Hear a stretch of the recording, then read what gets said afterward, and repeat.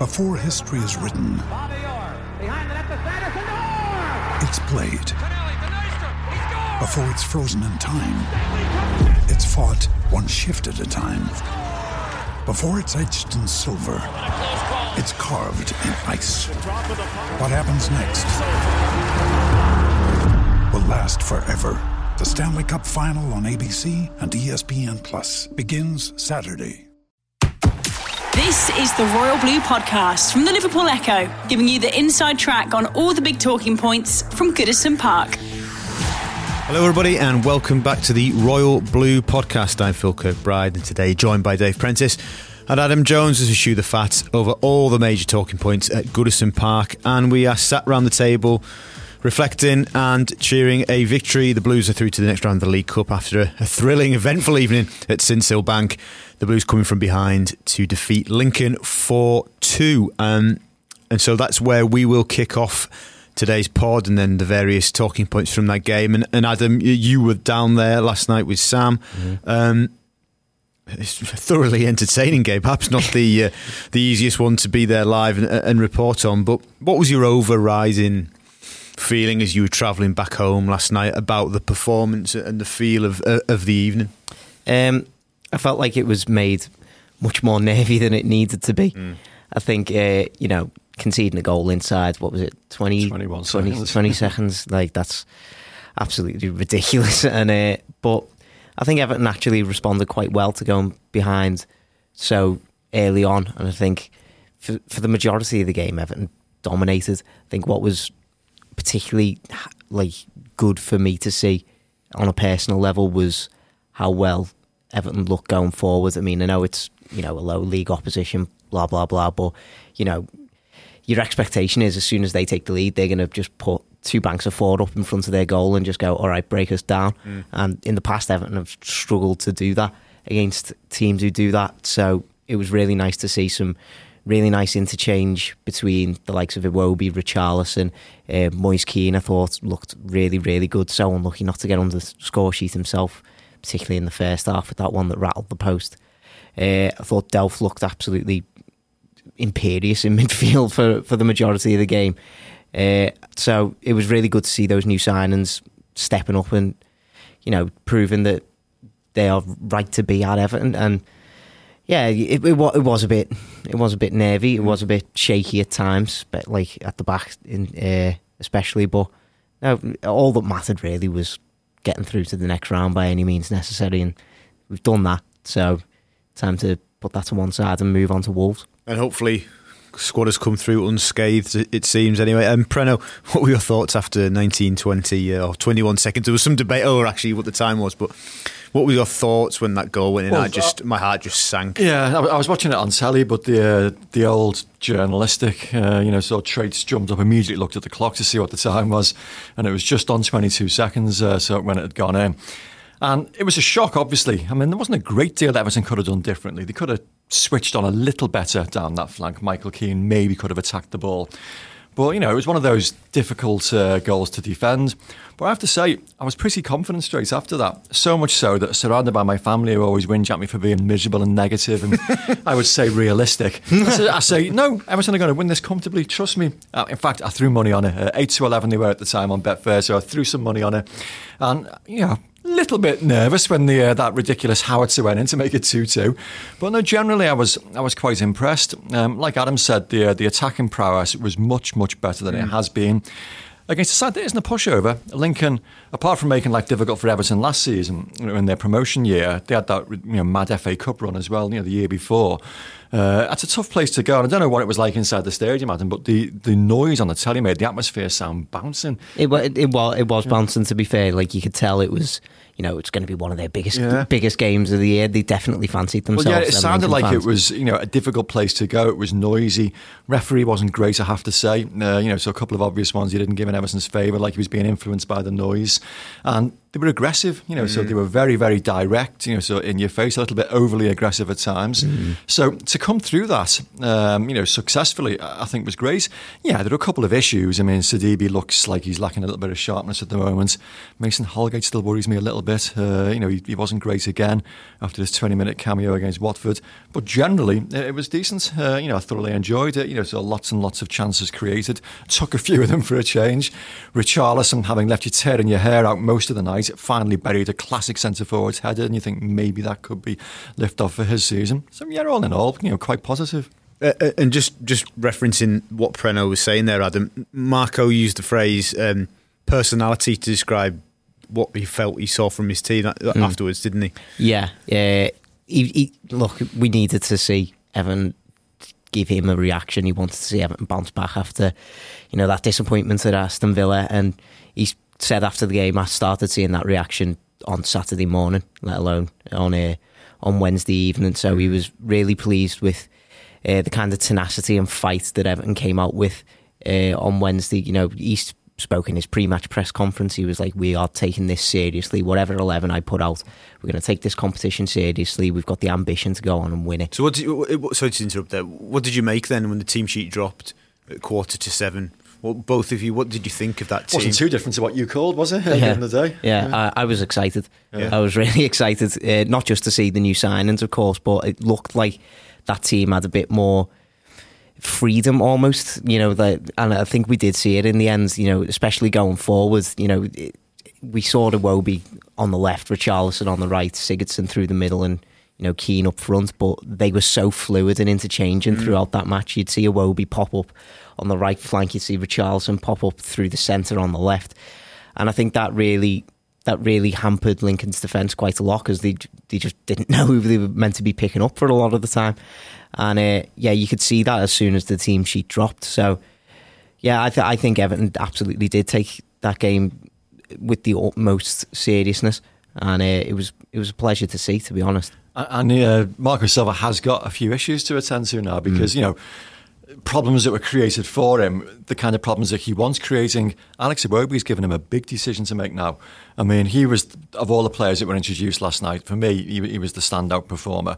And given his cameo against Villa, you think that, he's ready for a start now. But where does he start? Bernard, was so bright on the opening day, so he can't really, leave Bernard's place.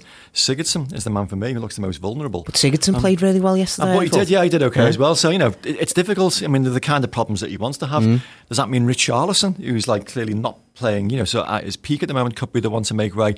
You wouldn't say so, given the threat that, he generally offers, even when he's not playing well. But, issues that, the manager has to attend to. You'd imagine Moise Kean will start now. So again, he looked bright. And, so Calvert-Lewin's had his opportunities. But I was pleased with the side when I saw him. I was quite excited. I was going to ask you both about Iwobi. Feels like there's a lot of love for Iwobi at the minute. What do you think it is about the way he's played in these last two games that has really very quickly won him a lot of admiration amongst the supporters? I like his directness. He's strong, a little bit, more powerful than we were expecting. Maybe I didn't know. I've only seen fleeting bits of Arsenal games, where you see this very skillful player that can carry the ball and go past players. But I was surprised at how strong in possession he is. And then how direct he is, so he gets the ball and he tries to make things happen. He runs at defences and he unloads shots nice and early as well. He was so unlucky with that one that just drifted past the far post. Yeah. Pinged past the far post. He gives defences things to think about. And that's what Everton, lacked in those first two league games of the season. So, maybe now is the time to introduce him. What's your take on Iwobi? I agree with Preno in terms of directness. He's got almost this single-minded sort of personality about him. When he picks up the ball, he was picking up the ball on the left flank yesterday, and he was thinking, right, I'm going at this fullback, and I'm either getting a dangerous cross into the box or I'm shooting. And there was not a lot that fullback could do to stop him. I mean, again, I know it's a League One fullback, but he did the same against Aston Villa when he came on. And I think that's really, really promising to see, because we talked about it after that Villa game. We saw so many times that we'd pick up the ball on the edge of the box and we'd be twisting and turning with it, making unnecessary passes around the box. Sometimes you just need somebody who's going to be picking that ball up and he's going to go, right, either I'm scoring or I'm creating a goal. Doing something positive, yeah. And I mean, we saw with the goal that he eventually scored, he's just got that natural knack for getting in the right position at the right time. He did it against Aston Villa as well, and was unlucky that his shot hit the post on that occasion. But again, he just found himself in the right position at the right time. And I think it's a more difficult header than people are really making out. He's got to beat a couple of players to that ball. Really good header back from Cenk Tosun, by the way. Thought he looked quite bright when he came off the bench, which is promising to see. But yeah, I think that finish was a lot more difficult than maybe he's been given credit for. And I completely agree with Preno. He's definitely given Silva a decision to make. And, I think there'd be a lot of Everton fans who'd be disappointed if he wasn't starting against Wolves. Is Iwobi a little bit in the same boat, or was he, a little bit in the same boat as Fabian Delph, that when his signing looked like it was on the cards, admittedly everything went very, very quickly in the sort of final day of the window. Do you think there was a fair chunk of us who were underwhelmed by the prospect of that signing, but now having seen him in the flesh and see what he could potentially bring for the long term, you will have changed a few perceptions? Yeah, quite possibly, because you see a player that is not wanted by an Arsenal team that did okay last season, but a club that we are aspiring to be sort of on level terms with.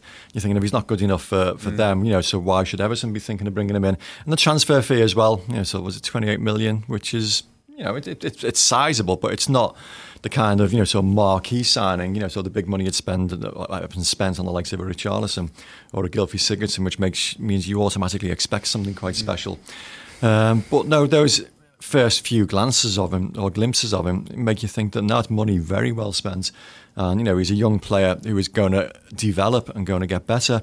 Under Silva's coaching, under sort of tutelage of sort of other coaches at the football club.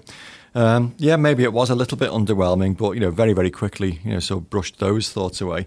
He looks like a very, very good signing already after only a handful of appearances. I think it's really good that he's got such a early connection with the fans as well. That's only going to breed so much more confidence in him.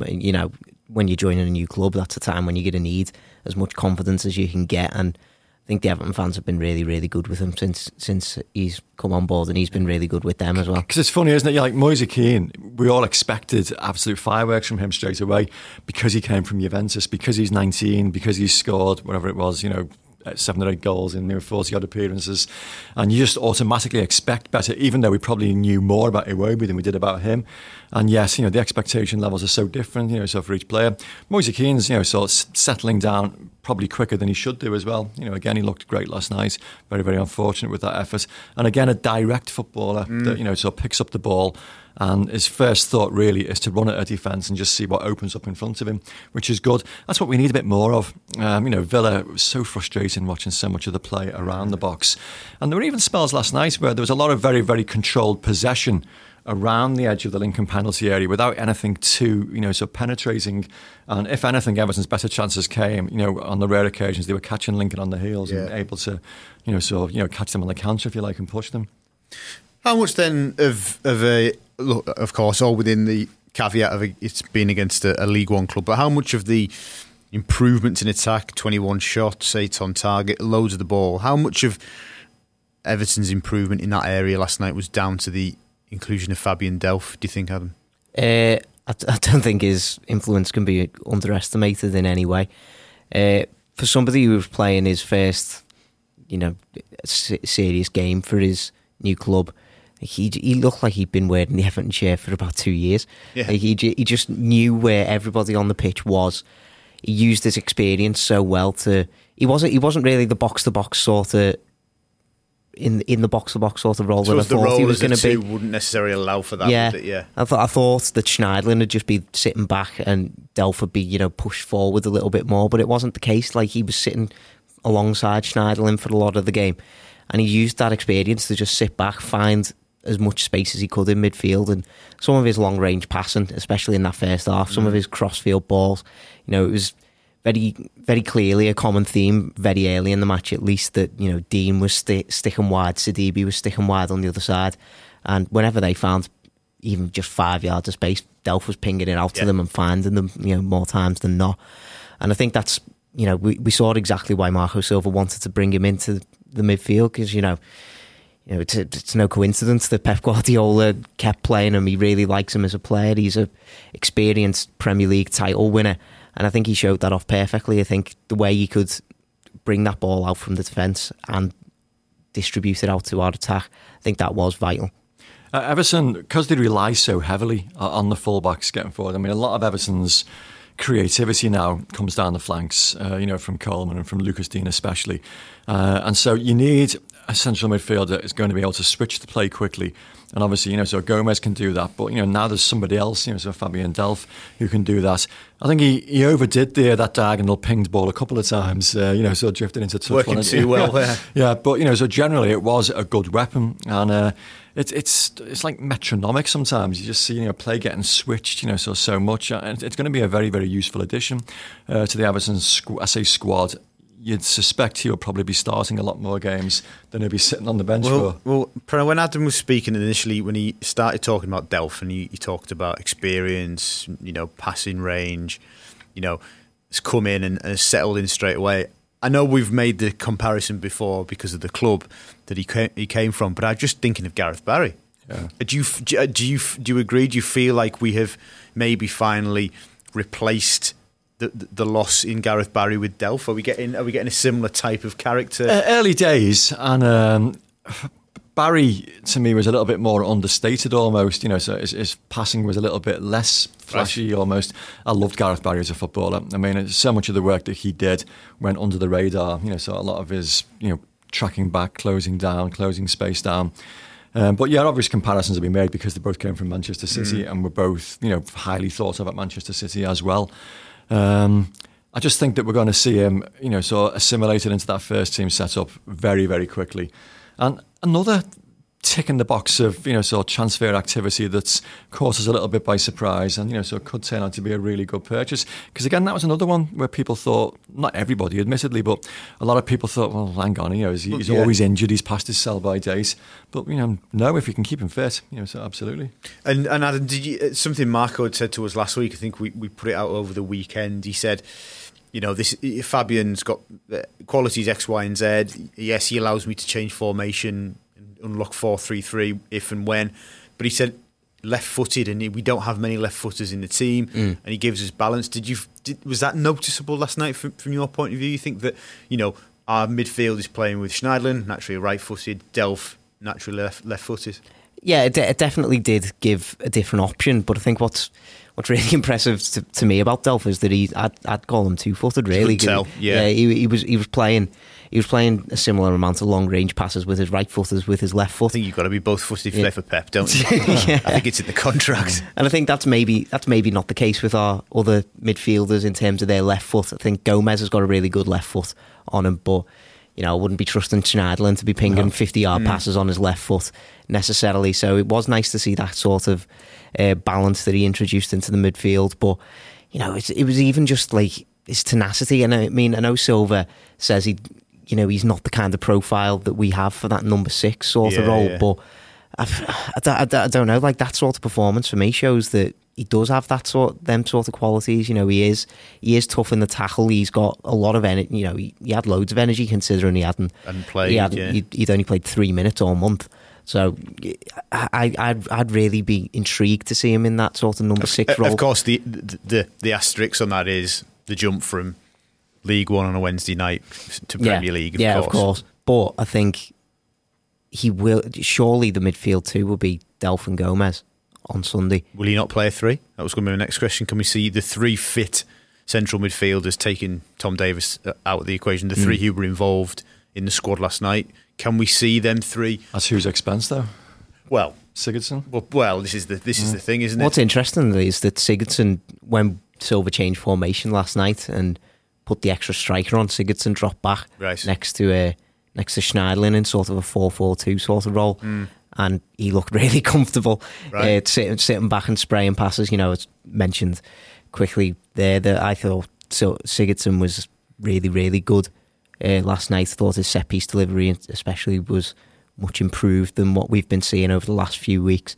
So, it's nice to see that kind of performance from him. The confidence that he took that penalty with as well was really nice to see. When he stepped up, I wasn't at all confident given his record last season, but that was an absolute beauty. No, he's a very, very good footballer, Gylfi Sigurdsson, and because Gavin's not here, we can basically go on, so why it would be silly to leave him out of the team given how much quality he brings. But I totally get that, you do have to build the formation around him, so given he's probably best in a number 10 role. Yeah. He can play better deeper. He can play off the left as he unfortunately had to on some occasions.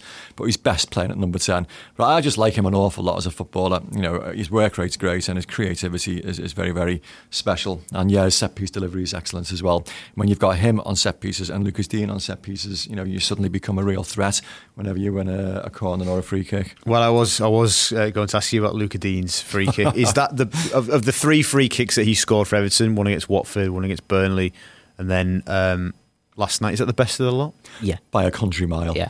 Oh, sensational. Funny enough, Andy Hinchcliffe was doing the television commentary last night, and I know Andy well from my time as Everton correspondent all those years ago, and so I just pinged him a cheeky text, because he was talking up Lucas Digne's performance, and I said, clearly no left-back union going on there because he is that good.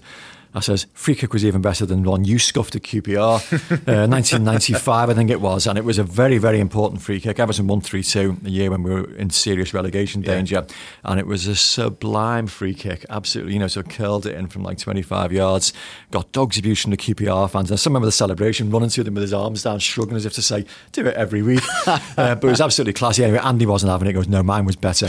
Sorry Andy if you're listening, it wasn't. Lucas Digne's was special. It was so far out. It was like, it was ambitious to try a shot from that distance, but it was absolute postage stamp accuracy. It was, I don't know how fast it was measured at, but it was absolutely travelling.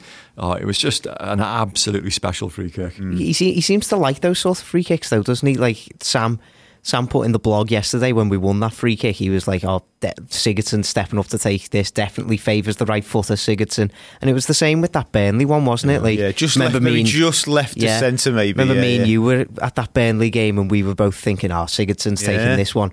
And like Digne almost caught the keeper by surprise by taking it and curling it round the other side of the wall. Yeah. And I think that a similar thing happened again. And if memory serves, Watford was for a similar position, wasn't it? Maybe? Yeah. And Foster was definitely taken by surprise by Digne taking that one. Yeah. So, but yeah, that's like, I can't add any more than what Preno said there. It was an absolutely fantastic free kick. I think that's one of the best free kicks that I've seen, isn't it? Like, since I've been following Everton, to be honest. It's an early contender for goal of the season. Yeah. Third game in. It makes it even more remarkable. We've been looking at this again today, that we waited so long for a free kick to be scored. Digne's arrival and Digne's free kick against Watford. 801 days we'd waited since Rom against Palace, wasn't it? Yeah. In September 2016 for a free kick to be scored. And that is, it's such an important part of a team's armoury nowadays because, games are so tight, defences are so well organised. You've got to take opportunities, that you can, whenever you can. And you think of like some of the best sides, so over the last like 10, 15 years, and they've all generally had somebody that is, sort of quite special, sort of from 25 20 yards free kick wise, and most weekends you'll see one sort of bent in from somewhere, if you've got somebody capable of doing it. And Everton have got a couple of players capable of doing it now. I mean, Lucas Digne is clearly in the driving seat, so if he fancies it, he takes it because he's so good. But Sigurdsson, so is pretty, decent as well. I know the one he put, over the bar, but on his day, he can be decent as well. Unfortunately, on his day hasn't actually been since he joined the football club because he hasn't scored one. Is that right? Not scored from a free kick. But you're absolutely right because he came the proven track record of being a threat from free kicks, and it just hasn't happened for him. Generally now his most spectacular goals have come from open play, haven't they? Heydrich split from 50 odd yards and the one at Leicester, from long range, United from long range. But actually an open play.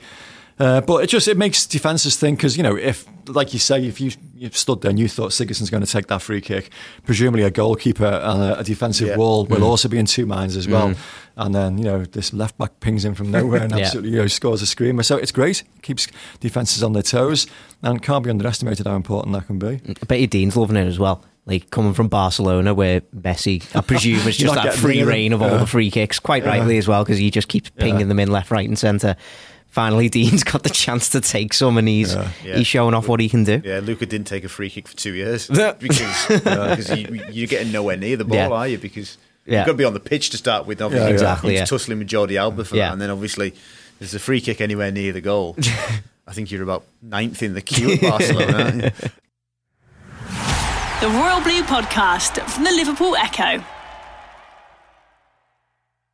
Let's talk about his compatriot and on the opposite flank, Djibril Sidibe, making his debut last night. Not wholly convincing. You're being very diplomatic there, Philip. But early days. What were our thoughts about Sidibe's performance and how long it may take for him to be putting some sort of serious pressure on Coleman? I mean, I think we all know that it as you say, it wasn't the perfect performance. I think there were a few shaky moments. I think most of them came in the first half, to be honest. I think he maybe switched off for that quick throw in that led to the goal, which was a bit of a shame. And he had a few other moments after that, but I personally thought he grew into the game, especially in the second half. Thought he looked much more composed in the second half. He was starting to get forward that little bit more, offer himself down that flank to try and put in a few more crosses into the box. And you know, we've said it before with loads of new signings. You know, it's never easy when you come into a new club in a new league as well. You know, it's even for somebody as experienced as he is. You know, he's won the Ligue 1. You know, he's part of the World Cup winning squad as well. Even for someone that experienced, it is going to take time for them to adapt and gel with their new teammates and to life in English football as well. And the way he grew into the game in the second half gives me more confidence that he will be able to do that, because, you know, he very quickly put, you know, a couple of shaky moments behind him and then put in a much more solid performance. And, you know, for his first 20-25 minutes in an Everton shirt, I think he can forgive a few shaky moments from anyone. So, not the most convincing, as you say, but I don't think it should be worrying anyone at all. I think the pace of English football can be a real culture shock to, you know, so a lot of players. And, you know, he's come in, he's not played any football yet. You know, you might have thought a cup tie at a lower, you know, league opposition, he wouldn't be knowing quite what to expect. And I think the pace of the game probably will have surprised him a little, certainly in the first 22 seconds it did. So, yeah, you know, as you say, it was impressive that he did build on that and looked, you know, a little bit more robust in the second half. He got forward. Quality delivery into the box wasn't great, to be honest. And what Seamus Coleman does so well is penetrates down that right flank. You know, he gets into the penalty area, he gets to the touchline, and he wasn't doing that as effectively as Seamus Coleman does, but you know, he was bought as cover for Seamus Coleman, and presumably, you know, so as he gets more opportunities, you get more opportunities to show whether he can do that or not. But for the time being, it was okay. You know, he made a bad start, he got better as the game went on, but he gave Seamus Coleman a much needed 90-minute breather. Do you think, is it your expectation that he will, you know, say, come Christmas time, be breathing down Seamus's neck? I know not on last night's evidence, no, but, you know, we're talking a World Cup winner, we're talking a player that has got, you know, good pedigree. So, you know, hopefully that was a one-off, and, you know, what he shows on the training pitch will actually push Seamus Coleman, because there were times last season when we all said we thought that Seamus Coleman did need pressing. You know, it was an area of the team that we thought needed strengthening. So a little bit of pressure won't do any harm. But, you know, for the time being, Seamus Coleman's in the driving seat, and it's up to him to retain that position. After last night's game, the draw for the third round of the League Cup was made. As another trip ad, Chef Wed, what's your thoughts on that as a tie? Closer than it's closer than Lincoln, which is nice. I always prefer home ties, to be honest. I just think you feel a little bit more comfortable when you're playing sides at Goodison Park, especially if it's, you know, a championship side who, you know, let's be frank, they're a good team. They are a very good team, and they are going to cause Everton quite a few problems. I would have liked to have had them in the comfort of our own stadium, but, you know, travelling to a famous old ground, if they can put in a similar attacking display as they did against Lincoln, then they should be fine. They just need to shore up those mistakes at the back, because, you know, they were quite prevalent still against Lincoln, so they need to try and iron them out before a trip to Sheffield Wednesday, because Sheffield Wednesday will punish Everton a lot more than Lincoln did, and Lincoln still scored twice. So it's going to be a tough match, and I think Silva knows that as well. We asked him about the draw after the game yesterday, and he's very aware that it's a tough match, and he just reiterated to us our ambition is to go far in this tournament at the very least. So I think he's going to take it seriously again, and I think, you know, hopefully the players show the same attitude as they did against Lincoln, because I think that attitude of, you know, really getting stuck in and battling for that victory was definitely what was necessary, and they'll need that again. I mean, Hillsborough is a famous old stadium. I mean, a League Cup final has been played there, in which Everton took part many years ago. We've had some decent games there. Oh, go on, I'll put you on the spot. When was the last time we played Sheffield Wednesday? Oh gosh, my word, that is a cracker. That put you out your misery. It's got a League Cup tie. Yes, in 2003. Oh, 7. Oh, so the year we got to the semi-final with Chelsea. Right, that was the last time we played them. Beat them 3-0. So, is that at Goodison? I think it was away, wasn't it? It was at Hillsborough. Yeah, absolutely. Oh, wow. No, it is. It's a tough old draw. But I mean, having said that, when the balls were coming out, and I was watching it, surrounded by quite a few Blues, and there were a couple of like cheers when Sheffield Wednesday came out, because Arsenal was still in there. And I think people were still concerned, wow, it's going to be a tough one, this. So, it was almost like a little bit of a sigh of relief that it was a non-Premier League team, but it's one of the toughest like non-Premier League teams you could get. The atmosphere will be decent as well, so it is a very partisan support over there. But it could have been a lot worse. So you've got to try and take these opportunities when they come. And it's reassuring to hear what Marco Silva said afterwards. Because if he picks a team as strong again for that game, maybe he may even go stronger. He may even go the strongest available. Possibly, yeah. And then you'll hope that will be enough to get the job done. Actually, I wanted to mention from last night as well, Jordan Pickford. Just when we thought we'd seen an end to so nonsense and a bit more focus, he races the length of the pitch to actually get somebody by the shirt. And when he did that right in front of the referee, I'm thinking, oh come on, a more attentive referee it would have been a harsh red card, but could have shown a red card. Just wants to stand up for his teammates. He does, which I get that, and that's fine. But you've got to do it in a more sensible fashion. Like the famous, so the mid-80s team who were so aggressive and so ruthless and so much, looking after each other. But they didn't get many sends off. Pat van den Hauwe once or twice because they were great at posturing and getting in people's faces without actually throwing punches or gripping people by the throat. And it was like, Jordan, you're big enough. Just make your point without gripping a hold of him. I mean, then again, Sigurdsson did get booked for what we found out after the game was the way he stood up. Oh, that was bizarre. Which is utterly bizarre, absolutely ridiculous. How can you get booked for being pushed in the back? The TV cameras caught him saying to the referee, "What have I done?" It was a weird one. I say he made a number of odd decisions last night, the match official, and that was certainly one of them. Indeed. So a positive night, and Everton through to the next round of the League Cup. But all focus now turns to tough game, and what I think many of us had considered would have been the first real test of the season. Obviously Villa put a spanner in that works, didn't they? Wolves are the visitors to Goodison on Sunday, 2:00 kickoff at Goodison. What are we expecting, Adam? It feels like a really difficult match, this. Yeah, I think I still think this will be the toughest test so far. Wolves, they've been focusing on their Europa League, I think it's fair to say. And do play Thursday, play this evening, don't they? Yeah, I think they've been focusing on that in these early. Are they 3-2 up in this tie at the minute? 3-2 up, but it's still wide out. Still in the balance. So fingers crossed they'll have to play a full strength side. So maybe they might be feeling a bit of fatigue. Fingers crossed Everton will have a few more players coming back in. Likes of Coleman, Yerry Mina come back in. And have those players. Hopefully we'll see Moise Kean start, Iwobi start.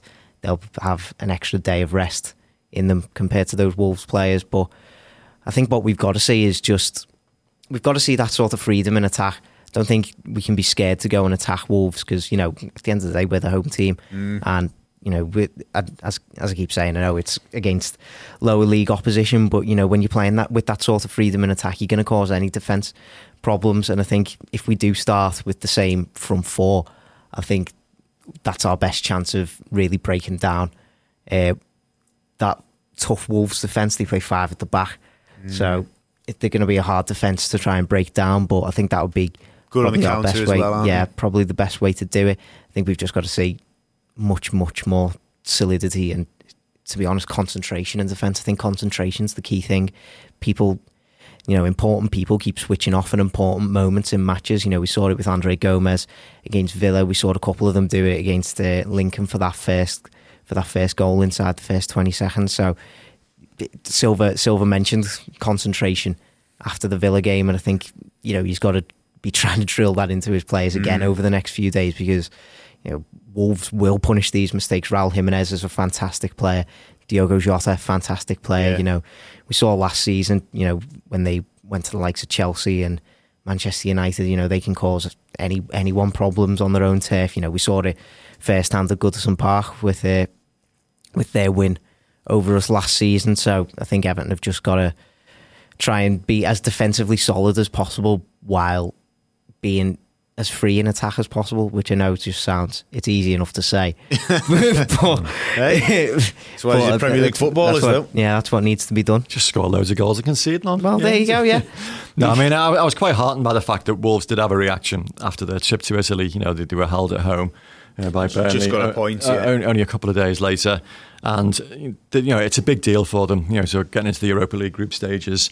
And they've got, half a foot in there, sort of 3-2 up. It's not going to go to extra time, unless something absolutely, remarkable happens at Molineux. But it's going to be a big night for them. There'll be a great atmosphere. There'll be a lot of intensity there. And hopefully that'll work in Everton's favour. You've got to take advantage of any, slight tiredness, any slight fatigue that the opposition shows and make a fast start on Sunday. Like I say, we've had the extra day to prepare. We've rested 4 or 5, so key players.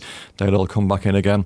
Got to take advantage. But yeah, it's almost like a top 6 shootout very early in the season, because Wolves will be one of those teams aiming to get, so 6th or 7th place again, and we need to take advantage. But you're right though, Prano, in terms of teams took advantage of our hangovers that season, didn't they? So it's about time that we repaid that. Yeah, it's an unforgiving league. You've got to so take chances, where you get them. I was going to say refereeing decisions, but that shouldn't be an issue anymore this season with VAR. But that remains to be seen. But you've got to take any slight percentage, in your favour that you can get. And the fact that Wolves won't even have really thought about Everton until Friday morning. They only have 2 days on the training ground to prepare for the game, and the first there'll be a recovery day. So after the Torino match, so great to take advantage of that. So get set up accordingly and make a fast start to the game. So, go on, sorry, mate. I think Silva, in some ways, we talked about his team selection being tough for the Lincoln game, and ultimately he did get it right. But in getting it right, I think he's created another tough situation for himself in terms of team selection this weekend, because I think it's just as important to get this team right against Wolves, because you don't want to be going on to the international break on the back of a disappointing maybe draw or even a defeat at home. You need to get this team selection absolutely right. And I think Bernard only just had what I thought was a really good game against Watford, but now his place is under threat because of Iwobi. We've got Calvert-Lewin, Keane and Tosin all fighting for that striking position. So what do we do up front? What's the best way, do we think, to penetrate a back 5? 3 centre halves, 2 wing backs. Is that playing a Calvert-Lewin as a focal point and getting him to try and turn defenders and run the channels and stretch them, or is it a Moise Keane who's going to run at plays with the ball and is quicker? I think both. I think keeping the same front 4 that started against Lincoln's probably the best way to do it, because I think having that kind of fluid, almost perpetual motion in terms of those front 4 is going to be the best way to do it. You need to try and drag, because there's so many people in that who are going to be in that sort of central area especially. You've got to drag as many players out of position as possible, and to do that you've got to have an energetic forwards, and you've got to have forwards who are willing to run anywhere essentially and are comfortable in doing that. I think Iwobi and Richarlison especially, even if they start on the wings, they're going to drift inside a lot. They're going to have defenders following them in a lot. There's going to be gaps then created in behind, and I think that's got to be the best way to do it. What about in terms of Wolves? Probably, and you would fully understand if they were to do this, we'll just try and sit in and hit us on the counter. So that's 5 defenders, 3 midfielders in front of that, probably a forward dropping in as well. And that's where we came unstuck against Villa in many respects. Palace a little bit. We weren't able to unlock pick the lock, so to speak. In which case, you need players that are going to run at defenders and sort of make things happen. I always try and read into some managers' team selections sometimes and try and work out why they've done what they've done. And to me, the fact that Bernard wasn't involved at all makes me think that he is going to be involved on Sunday. He'll come back in again. Yeah. But quite what that means then for Iwobi because that means the only place he could play is either across on the other side, in Richarlison's place, or in Gylfi Sigurdsson's position. So I'm not so sure. The fact that Moise Kean stayed on the pitch for so long as well made me a little bit fearful that he's not going to be involved from the start on Sunday. I'd like to see him start. I think Calvert-Lewin does some things well, but he doesn't open up defences. He doesn't create chances, whereas Keane does. Is the obviously long term, of course, absolutely. Moise Kean has been brought to the club to start games, but do we feel that while he's still building up Premier League fitness, and I stress Premier League fitness, he is best served as an impact sub? Because if Calvert-Lewin has done as Calvert-Lewin does and worked tirelessly for 60, 65 minutes and tried to, soften up, if you like, the Wolves centre halves, is the last thing that you want as a Wolves defender at 60 minutes or whatever to see Moise Kean come on, who has got one thing in his mind, and that is to run at you and make you work harder again? I think I agree, and I think in an ideal scenario that probably would be the best way to go about it. But the problem is, if we're going to do that with Calvert-Lewin, then we either need him to be scoring goals or we need somebody else to be chipping in with the goals as well. And in the Premier League, at least this season, that hasn't been happening. No. So I think we've got to come up with a different sort of solution, whether that is Keane starting, whether that is some sort of other system with Calvert-Lewin starting to try and unlock a defence in a different way. Like, we've said this so many times about Calvert-Lewin. It's all well and good that he does, work these defenders, but him getting dragged out of position and running those channels a little bit too often, especially if Wolves are going to be playing three centre backs, they're going to be overloaded in their box. If Calvert-Lewin's running out wide, then they've still got two men in the box there. Like, he's not creating any sort of space. I think we need somebody who's going to be central in the middle, occupying as many people as possible, so we can get at them down the flanks. Jake Tosin played in the Goodison. Well, played in both games. Started both games against Wolves last season. He looked consideration good on the opening day against them. I seem to recall. Played on the assist for Gomez, if I'm not mistaken, at Goodison. I mean, admittedly, I don't think the rest of his performance was particularly good, but I just don't know. I don't want to be maybe remiss of us to completely rule him out of the conversation. No, I agree. He looked physically a little slimmer last night, dare I say. He looked like he has worked hard during the summer, and that was always the one criticism against his game, is that he wasn't as mobile as the other options, in terms of pace and getting around the pitch. He can finish, certainly, we know that. Yeah. But maybe, he's worked hard at addressing that, and if he gets his opportunity ahead of Calvert-Lewin, maybe he can show that. But no, certainly not one to discount. I mean, we're nearly at the end of the summer transfer window for European teams now, and there's no sign of him going anywhere just yet. Yeah. So, it looks like he is going to be here for the foreseeable, and therefore, why not give him an opportunity? I think what he does have on his day as well is a really good awareness of where people are around him as well. And I think we saw that yesterday with his header back for Iwobi. Would have been easy for him to try and have a go at goal himself, but he had the calmness to look up and see where Iwobi was and lay it on for him instead. And I think that I don't think we see it often enough from him, and I don't think we see a lot of his good qualities often enough, but that is a really good quality. And if he can produce that more often, then again in this game against Wolves, he could provide himself quite useful. Okay, just briefly then before we wrap up, just looking ahead to next week, as Preno mentions, the major windows in Europe that remain open will shut on September the 2nd. 4 names that I think would probably be at the list of looking for clubs: Yannick Bolasie, Cuco Martina, Kevin Morales and Oumar Niasse. Are we confident that the football club and or their representatives will be able to find new clubs for those 4 players before the window's shut? Far from confident, no, because they've been trying to find new clubs for them for a long time and not done it yet. The big issue, as we've spoken many, many times in here, are the very, very inflated salaries that all 4 of them enjoy at Goodison Park. And there's going to have to be a lot of stern negotiating with whichever clubs want them, and how much of those wages they're going to be footing, because Everton will almost certainly be footing a fair proportion of them when they do go on loan, unless they can miraculously manage to commandeer a permanent deal. Sale, which easier said than done. Yeah, specifically at this late stage. Exactly, I can't see. I can just see more loan deals, and it's difficult. It's not ideal. But, it is what it is. We've got to live with it, unfortunately. All 4 of them are completely surplus to requirements, so there is absolutely no place in the squad for them at all. Unlike Cenk Tosun, we've just been talking about, 4 players that we could lose and not even, sort of miss their contribution at all. So I'm not confident that we're going to see the end of them permanently, but hopefully loans for all 4 can be sorted out sooner rather than later. Had any different take on that, or do you share Preno's scepticism about the remaining days? Yeah, I think I have to share Preno's scepticism in a lot of ways because, as he said, Everton have been trying to offload these players, not just this summer, but for, in some cases, years. Certainly, Umar, probably Morales as well.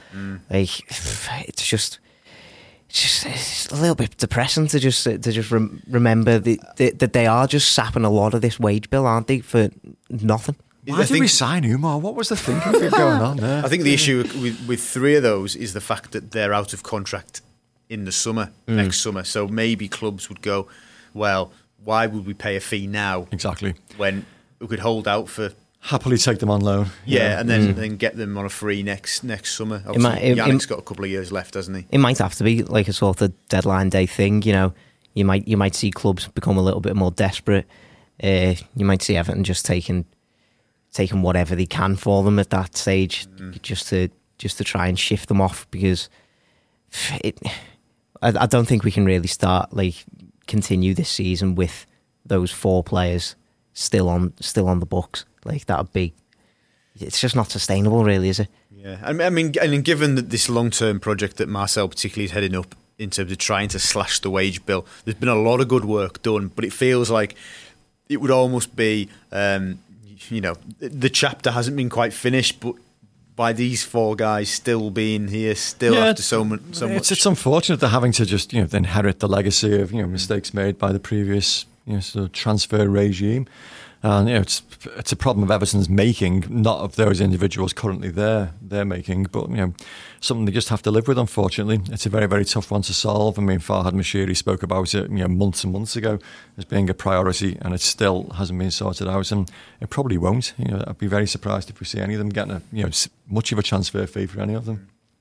Indeed. So, very, very last piece of business before we wrap up today's Royal Blue. Customary predictions time. Adam, what's your prediction for Everton? Come on, you're flying. You got Watford spot on. You went too far away last night. Oh, really? What did you say? I can't remember. Did I say 3-1? I was listening to the pod bizarrely on the way in this morning. Bizarrely? No, bizarrely because the match had already taken place. I was listening to a preview show after the game had taken place. I was the only one who didn't predict a clean sheet. Sam went for 4-0. Well, you'll probably claim a moral victory there. 2-0 Everton. Yeah. I'm predicting a clean sheet this time. Yeah, and I think a few changes in attack, and I think we'll break them down. Oh God, am I going to be inspired by the 4-goal drubbing of Lincoln City and go for 3-1? Yes, I am. I'm going to go for 3-1. The cogs return I was going to say 2-0 again, but you can't copy the same as what you've said. And, Wolves will be a little bit leg weary. They'll be dogged for an hour, and then cracks will start to appear. Moise Kean will race on like this rampaging, sort of cavalier of a centre forward. Yeah, I like the sound of this. Banging a couple of goals. So just going to write this down for the match report. And Everton will win 3-1. Gladys Street will be in ecstasy. It'll be a great day. Wow, what a picture. Yeah, I agree with victory. I think we will take advantage of Europa League weariness. Back at Goodison, it's become a bit of a fortress again. Not sure we'll keep a clean sheet though, but I think we'll win 2-1. So... but we'll take a victory, won't we, by hook or by crook? And okay, you can stick with us again on tomorrow. Michael Silver, Friday afternoon, will be delivering his pre-match press conference. So keep with us for all of that. And then again, Sunday, 2:00, Goodison Park. We will be there for the best news, analysis and opinion from the game. So thank you, chaps, for your company, and thank you for listening. You have been listening to the Royal Blue Podcast. You've been listening to the Royal Blue Podcast from the Liverpool Echo.